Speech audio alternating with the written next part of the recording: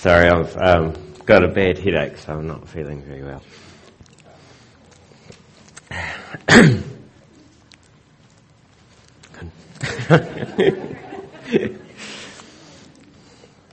Yeah. Any idiot can survive a crisis. It's the day-to-day living that wears you out. One day as Jesus was standing by the lake of Gennesaret, the people were crowding around him and listening to the word of God. He saw at the water's edge 2 boats left there by the fishermen who were washing their nets. He got into one of the boats, the one belonging to Simon, and asked him to put out a little from shore. Then he sat down and taught the people from the boat. When he had finished speaking, he said to Simon, "Put out into deep water and let down the nets for a catch." Simon answered, "Master, we've worked hard all night and haven't caught anything."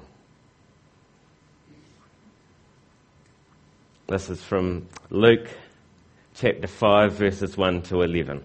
If you'd like to turn there and have a look while we go through it.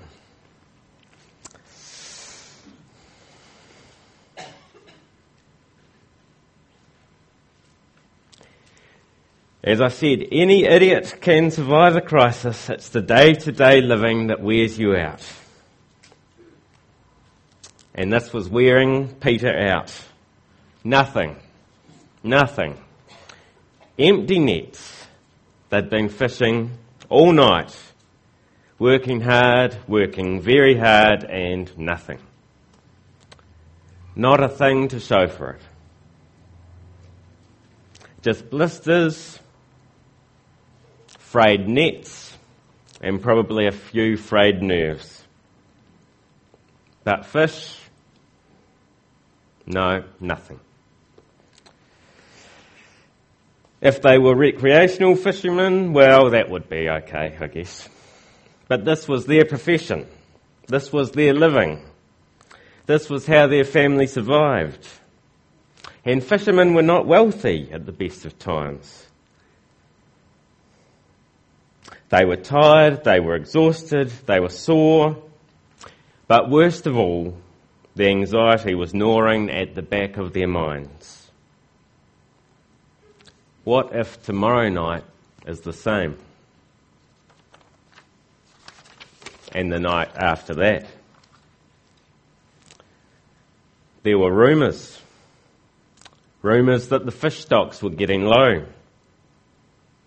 All those new fancy fishing boats down the coast with their new Roman technology. All that fish being sent off to feed the Roman garrison at Caesarea. Blinking Romans. No doubt they'd be here soon to collect their taxes. The Romans and that sleazy traitor Matthew. Another night of no fish, and then how am I going to pay that tax? Life is hard. So hard. But here comes that new bloke Jesus. Here he comes along the shoreline, he's spinning a few of his yarns. Maybe he'll do a few of his tricks. That one turning water to wine was pretty good. No idea how he did that, but I don't mind if he does it again. Great wedding party, that one. It's a nice diversion for a while, I guess, watching him charm the crowds.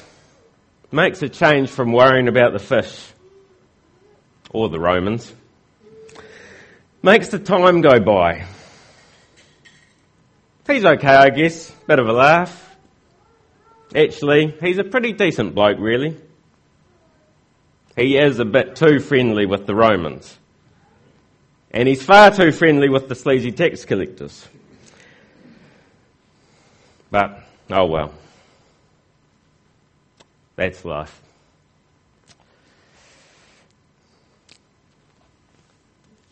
So here in Luke 5 we find Jesus. It's fairly early in his public ministry. And he's on the shores of what's most commonly called Lake Galilee. Luke calls it here Lake Gennesaret, and John often calls it Lake Tiberias, the same lake. Already Jesus has made quite a hit with the public because he has such a crowd listening to him that he's overwhelmed.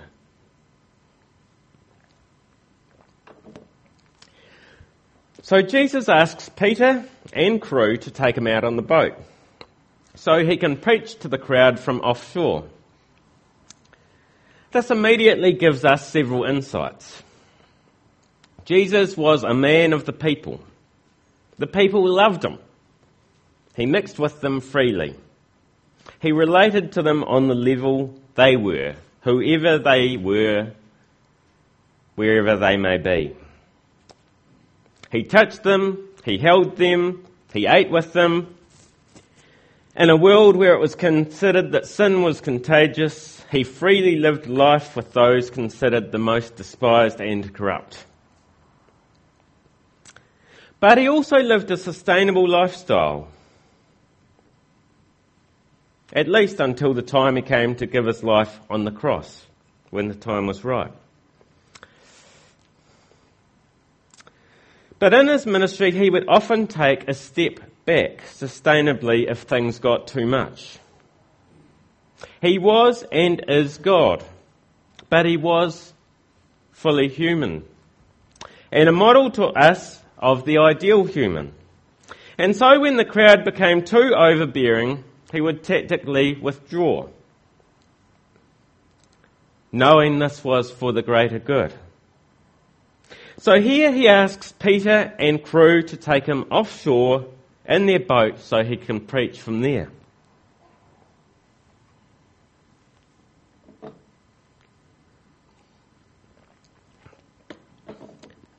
It's an interesting technique, and it's one that Jesus goes on to employ on future occasions. For example, in Matthew 13, when he tells the parables of the four soils, again, he's preaching from offshore on a boat for the same reason.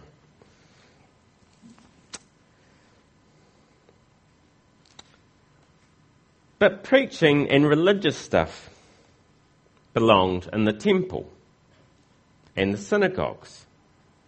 That's what we built them for, wasn't it? Boats. Now, they were built for fishing. They were built for real work in the real world. Don't you know that, Jesus?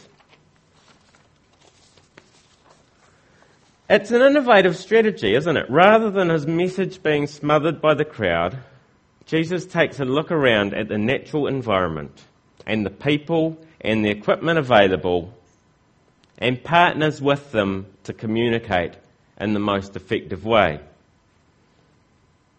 Along the shore where this event takes place, there's a zigzagging series of steep inlets with each forming a natural theatre. Even today you can go offshore in a boat and you can talk at a regular volume to anyone on the slopes and they can hear you easily. More easily, in fact, than if you were on shore.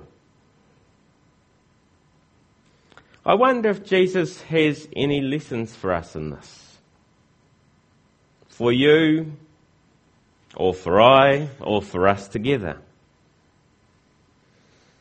Are there ways that we can use what is already there to reach people more effectively? Are we willing to be innovative, to think outside of the box? Or will we want to send Jesus back to where he belongs? Politely, of course.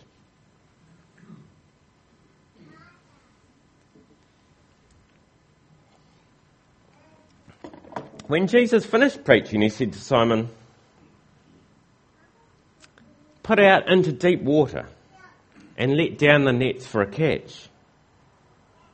Simon answered, "Master, we've worked hard all night and haven't caught anything. But because you say so, I will let down the nets."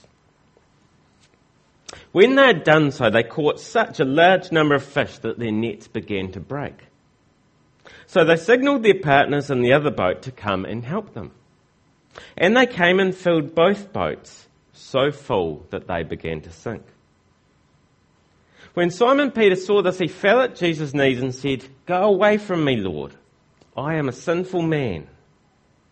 For he and all his companions were astonished at the catch of fish they had taken, and so were James and John, sons of Zebedee, Simon's partners. Then Jesus said to Simon, "Don't be afraid. From now on you will fish for people." So they pulled their boats up on shore, left everything, and followed him. I just love Simon, or as Jesus nicknamed him, Peter. And in those days it was a nickname, not a proper name. A nickname that meant rock. And this is the first time we find in Luke the use of that nickname, which is significant. To call someone a rock was to say he was tough and strong and stable. But with Peter we can never quite tell whether Jesus meant this as a compliment or as an ironic joke. Probably a bit of both. Sometimes Peter is as tough and as solid as a rock, and sometimes he's entirely the opposite, which is why I love him. There are many delightful and typically human and humorous aspects to Peter in the New Testament. And this is one of them. Because if we haven't read the preceding chapters of Luke, it seems that here is the first time Peter sees Jesus doing his wonderful stuff. Because it's here in Luke that Peter first falls at Jesus' feet in astonishment and awe. So it begs the question, what on earth did Simon Peter think was going on just one chapter before, when Jesus comes to Simon Peter's own house and instantly and miraculously heals Simon Peter's own mother-in-law from a raging fever? It's definitely the same Simon, because though he's just called Simon in Luke, the other Gospels say it was Simon Peter, the brother of Andrew. It's him, all right. But in the former incident, there's not a hint of his reaction. It's like he's oblivious to the whole thing.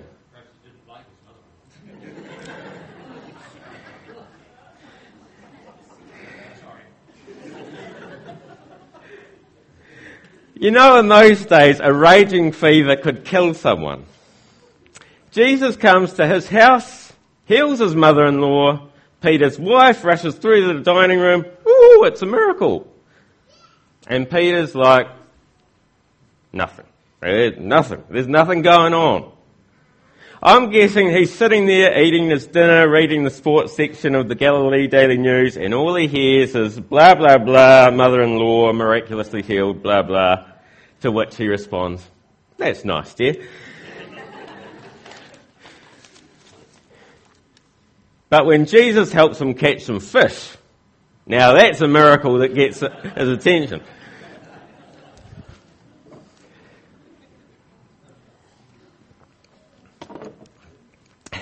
I wonder if we are equally slow to recognise the miracles Jesus is already working in our lives and our community. I think I am.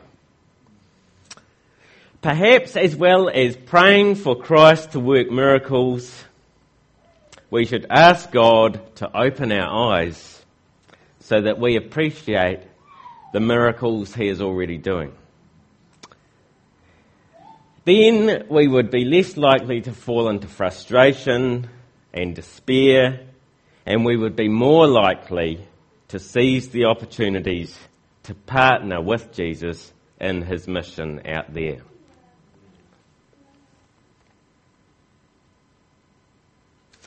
It's not easy to follow Jesus, though.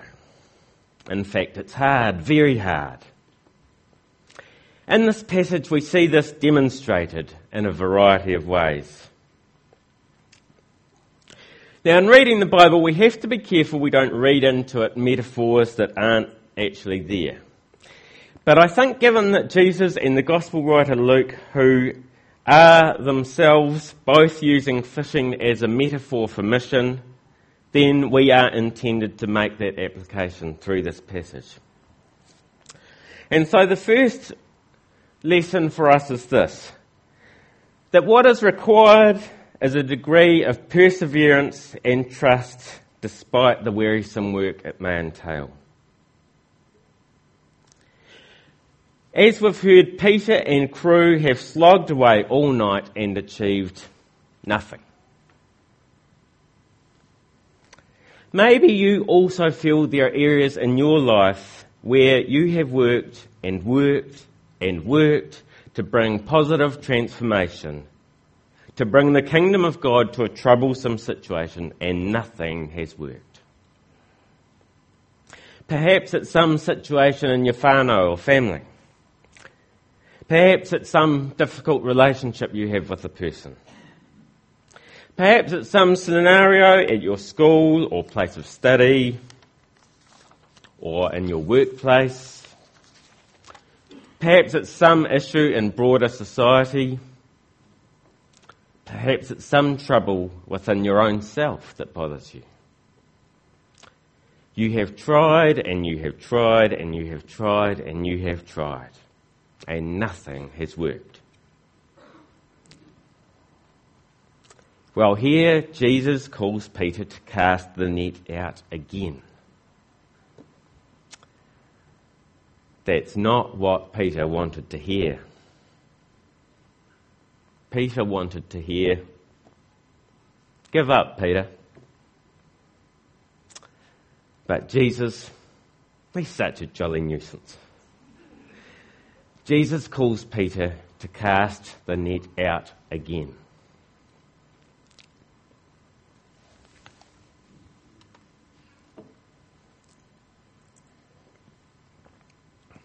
However,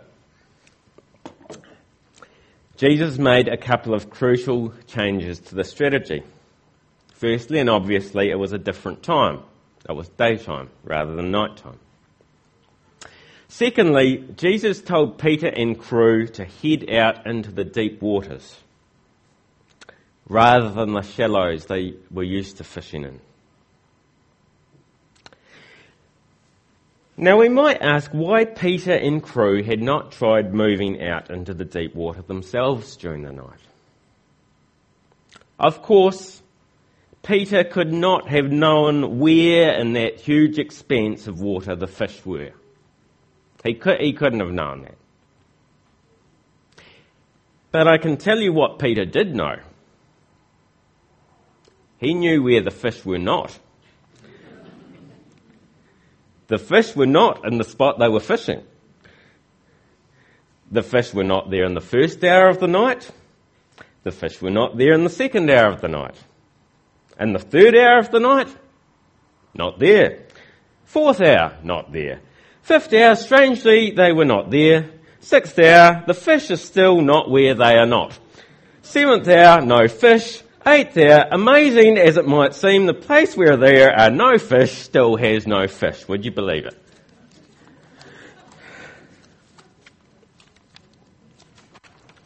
What were Peter and crew thinking? Well, I'm pretty certain I know what they were thinking. They were thinking something along these lines. We've always done it this way before. And obviously, at some stage in the past, it had worked very well. It may have worked very well for a very long time. It might even work very well in the future. But at this present time, the fish have moved on. Why do you think Peter and crew didn't try changing their fishing strategy sooner? Perhaps it was pride. Perhaps they didn't want to admit that what they were doing was not working. I make that mistake frequently. I pass that point where what seemed like a good idea, what might even have been a good idea for a while, reaches the point where it is clear and obvious It is not working. But I don't want to admit it. I don't want to admit it to myself. I don't want to admit it to others. And I don't want to admit it to God. Because it's embarrassing.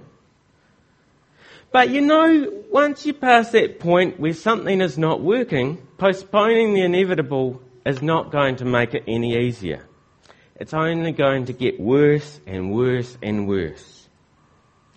Yes, it is embarrassing to admit something has failed. But you know, that's life. Life's full of embarrassment. You start life nude and bald. If that doesn't give you a pretty good indication of what lies ahead, I don't know what will.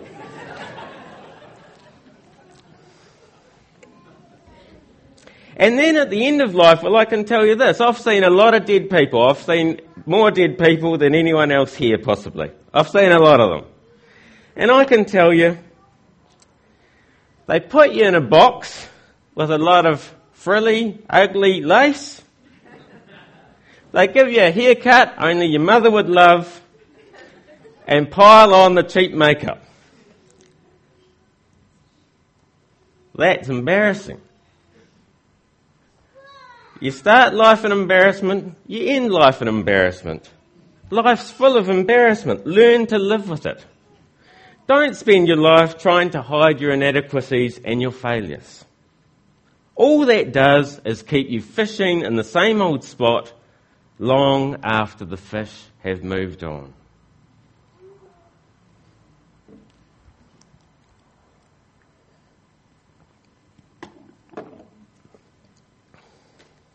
But maybe it wasn't pride that kept them fishing in the same spot.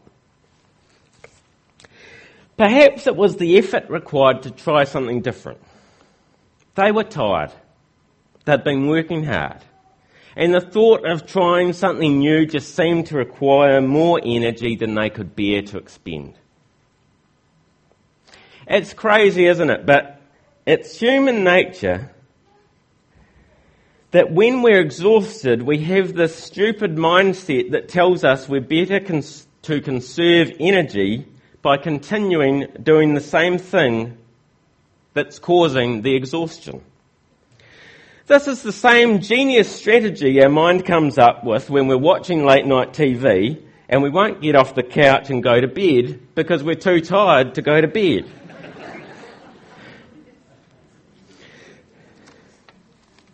Yes, it does take energy to change direction. But in the long run, it is more energy efficient. If you are using a strategy to attempt to bring God's kingdom transformation to your personal life, to your family life, to your relationships at work or school or your ministry area, and that strategy is no longer working, then now is the right time to change. Now is the time to invest time and energy and resources into praying about and thinking about and researching what God might want you to do instead and how to do it.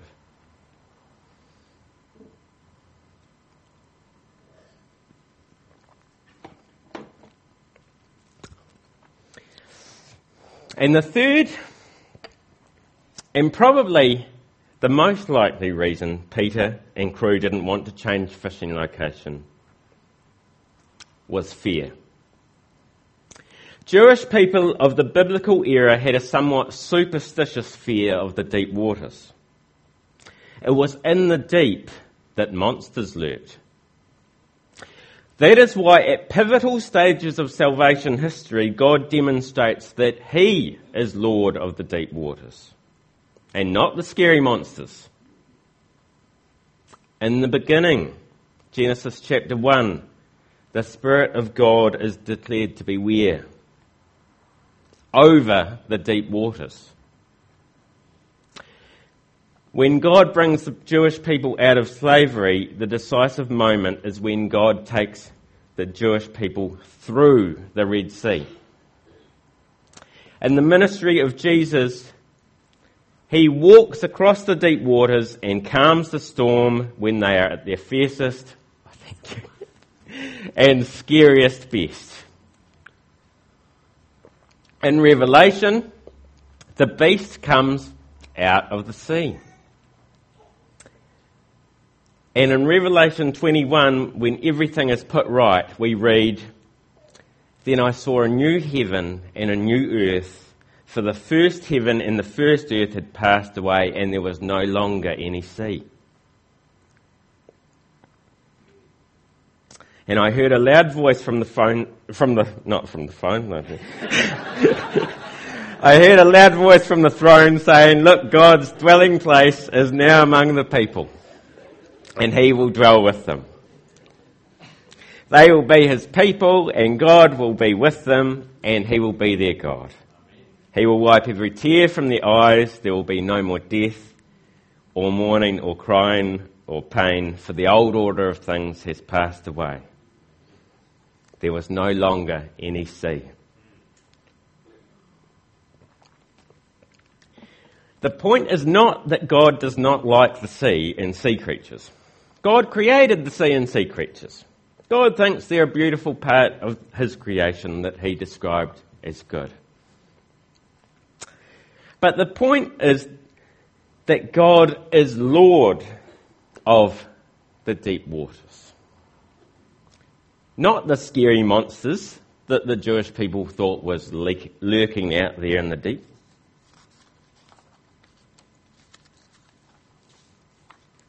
What and who are the scary monsters out in the unknown deep waters that keep you locked in the same old futile patterns? You're probably not quite sure.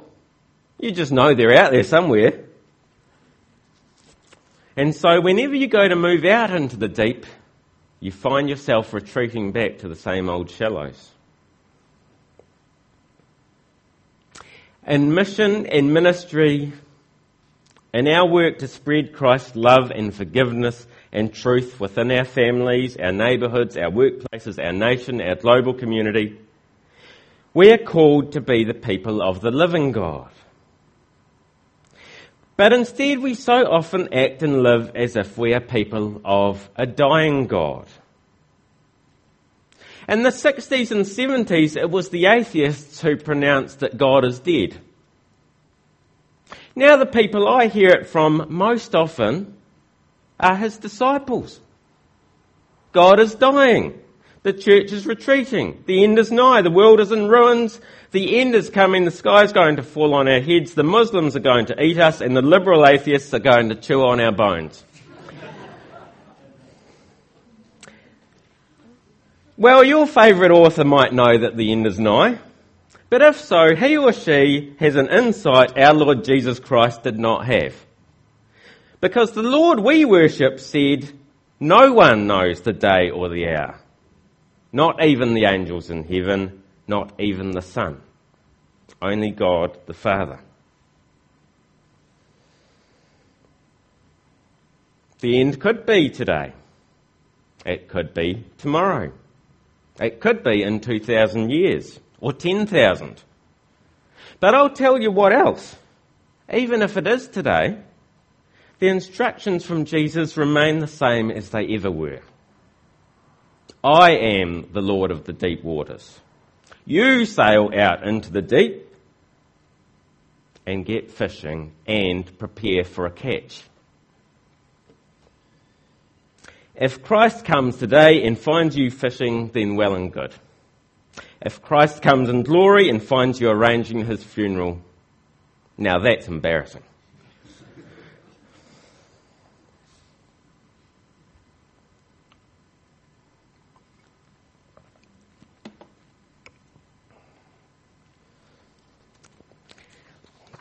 The last thing I want to note from this passage is that mission is costly.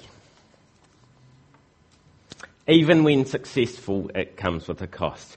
We see here the net is so full that it begins to break. It says the net is breaking in this passage when they're hauling up the net. The net is breaking, it's so full of fish.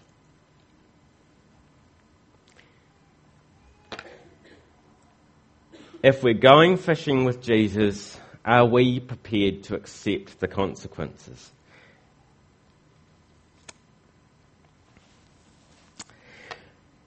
Many churches have prayed and prayed for people to come to Christ and to join them in their church. And you know what? When it happens, some of the very folk who prayed for it don't like it. The old net, the old ways of doing things begins to break. I've seen that firsthand myself in a church I belong to. And I've heard similar fishy tales from many others. Mission is about calling people to become like Christ, not to become like us. If we're really serious about mission, we need to be serious in accepting the cost. I listened to Chuck Smith, the founder of the Calvary Chapel movement, describe what he called the pivotal moment for their mission. They were one of the first churches to really seek out to the lost, lonely and messed up young hippies of the 60s in the USA. And they were having some success in doing this. But one day, the church folk decided all these loose-living young hippies that had begun coming to church were making a mess of the new carpet. For some reason, the church folk put the blame down to the hippies' bare feet. I still don't get this part of the story. Why they should think bare feet would make a greater mess than shoes, I've no idea. It sounds just like a silly excuse, but okay.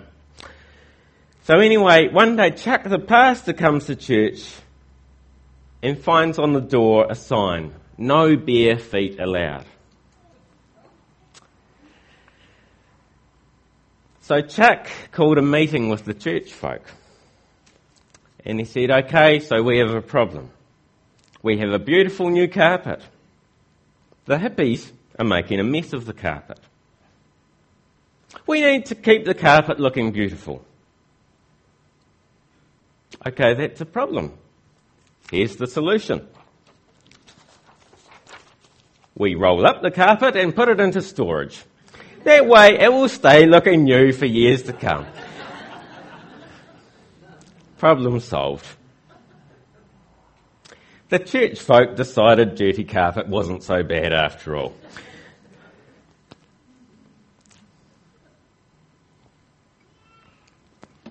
Mission is costly.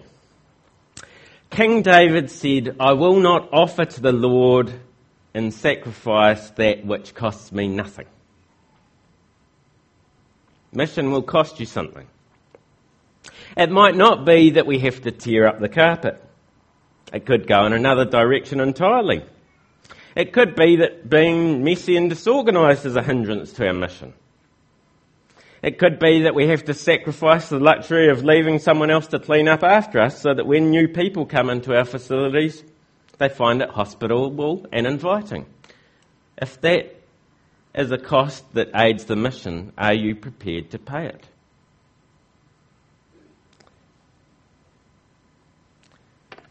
It could be we need less music in the services. It could be we need more music in the services. It could be we need shorter sermons. It could be we need longer sermons, or later services, or earlier services. Whatever it is, are you willing to lay down your personal preferences at the feet of Jesus and say, "Thy will be done"? To say to him, "I was the captain of my fishing boat, but I give you the command." Whatever it is, mission will cost you something. Nets will break.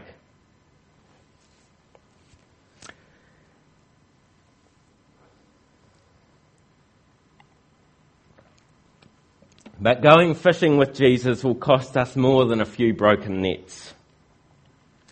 This is why when Peter has this moment of insight into who Jesus is, he recoils in fear. He says, "Get away from me, Lord. I'm a sinner. Get out of my boat. Get out of my neighbourhood."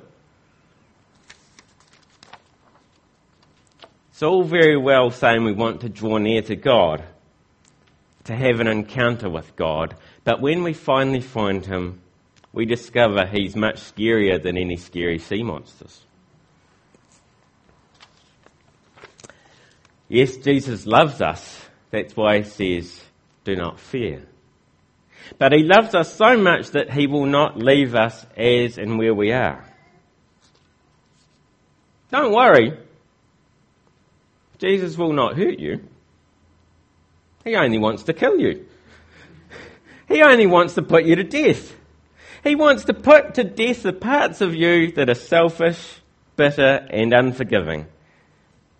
The parts of me and the parts of us that cause squabbles and lies and gossip. And this is what Peter suddenly realised, had a glimpse of, and why he recoiled in fear. To follow a holy God, to follow Jesus, would mean leaving everything behind. Leaving it all on that beach. Leaving the fish and the boats and his livelihood, that was hard. But that was not the hardest thing to do. The hardest thing to leave behind was his very self. His own selfish desires. His own way of doing things. His authority to be the captain of his own boat. This is the crucial decision if we are to be effective in mission, in bringing God's kingdom to life in Papanui, Redwood, Harewood, Bishopdale, in our families, our schools, our workplaces, our communities. For we know, don't we, that the number one obstacle to people finding life in Christ is not our strategy, but what they see when they look inside of us. What they see when they look at our lives. We can have the greatest mission strategy in the world, but if people look at us and see people who are full of grumbling or full of greed, a strategy means nothing. We might be successful. We might breed a successful family. We might build a profitable business. We might even build a large ministry or a successful large church. To some extent. But whatever it is, it will not be Christ's kingdom come to life.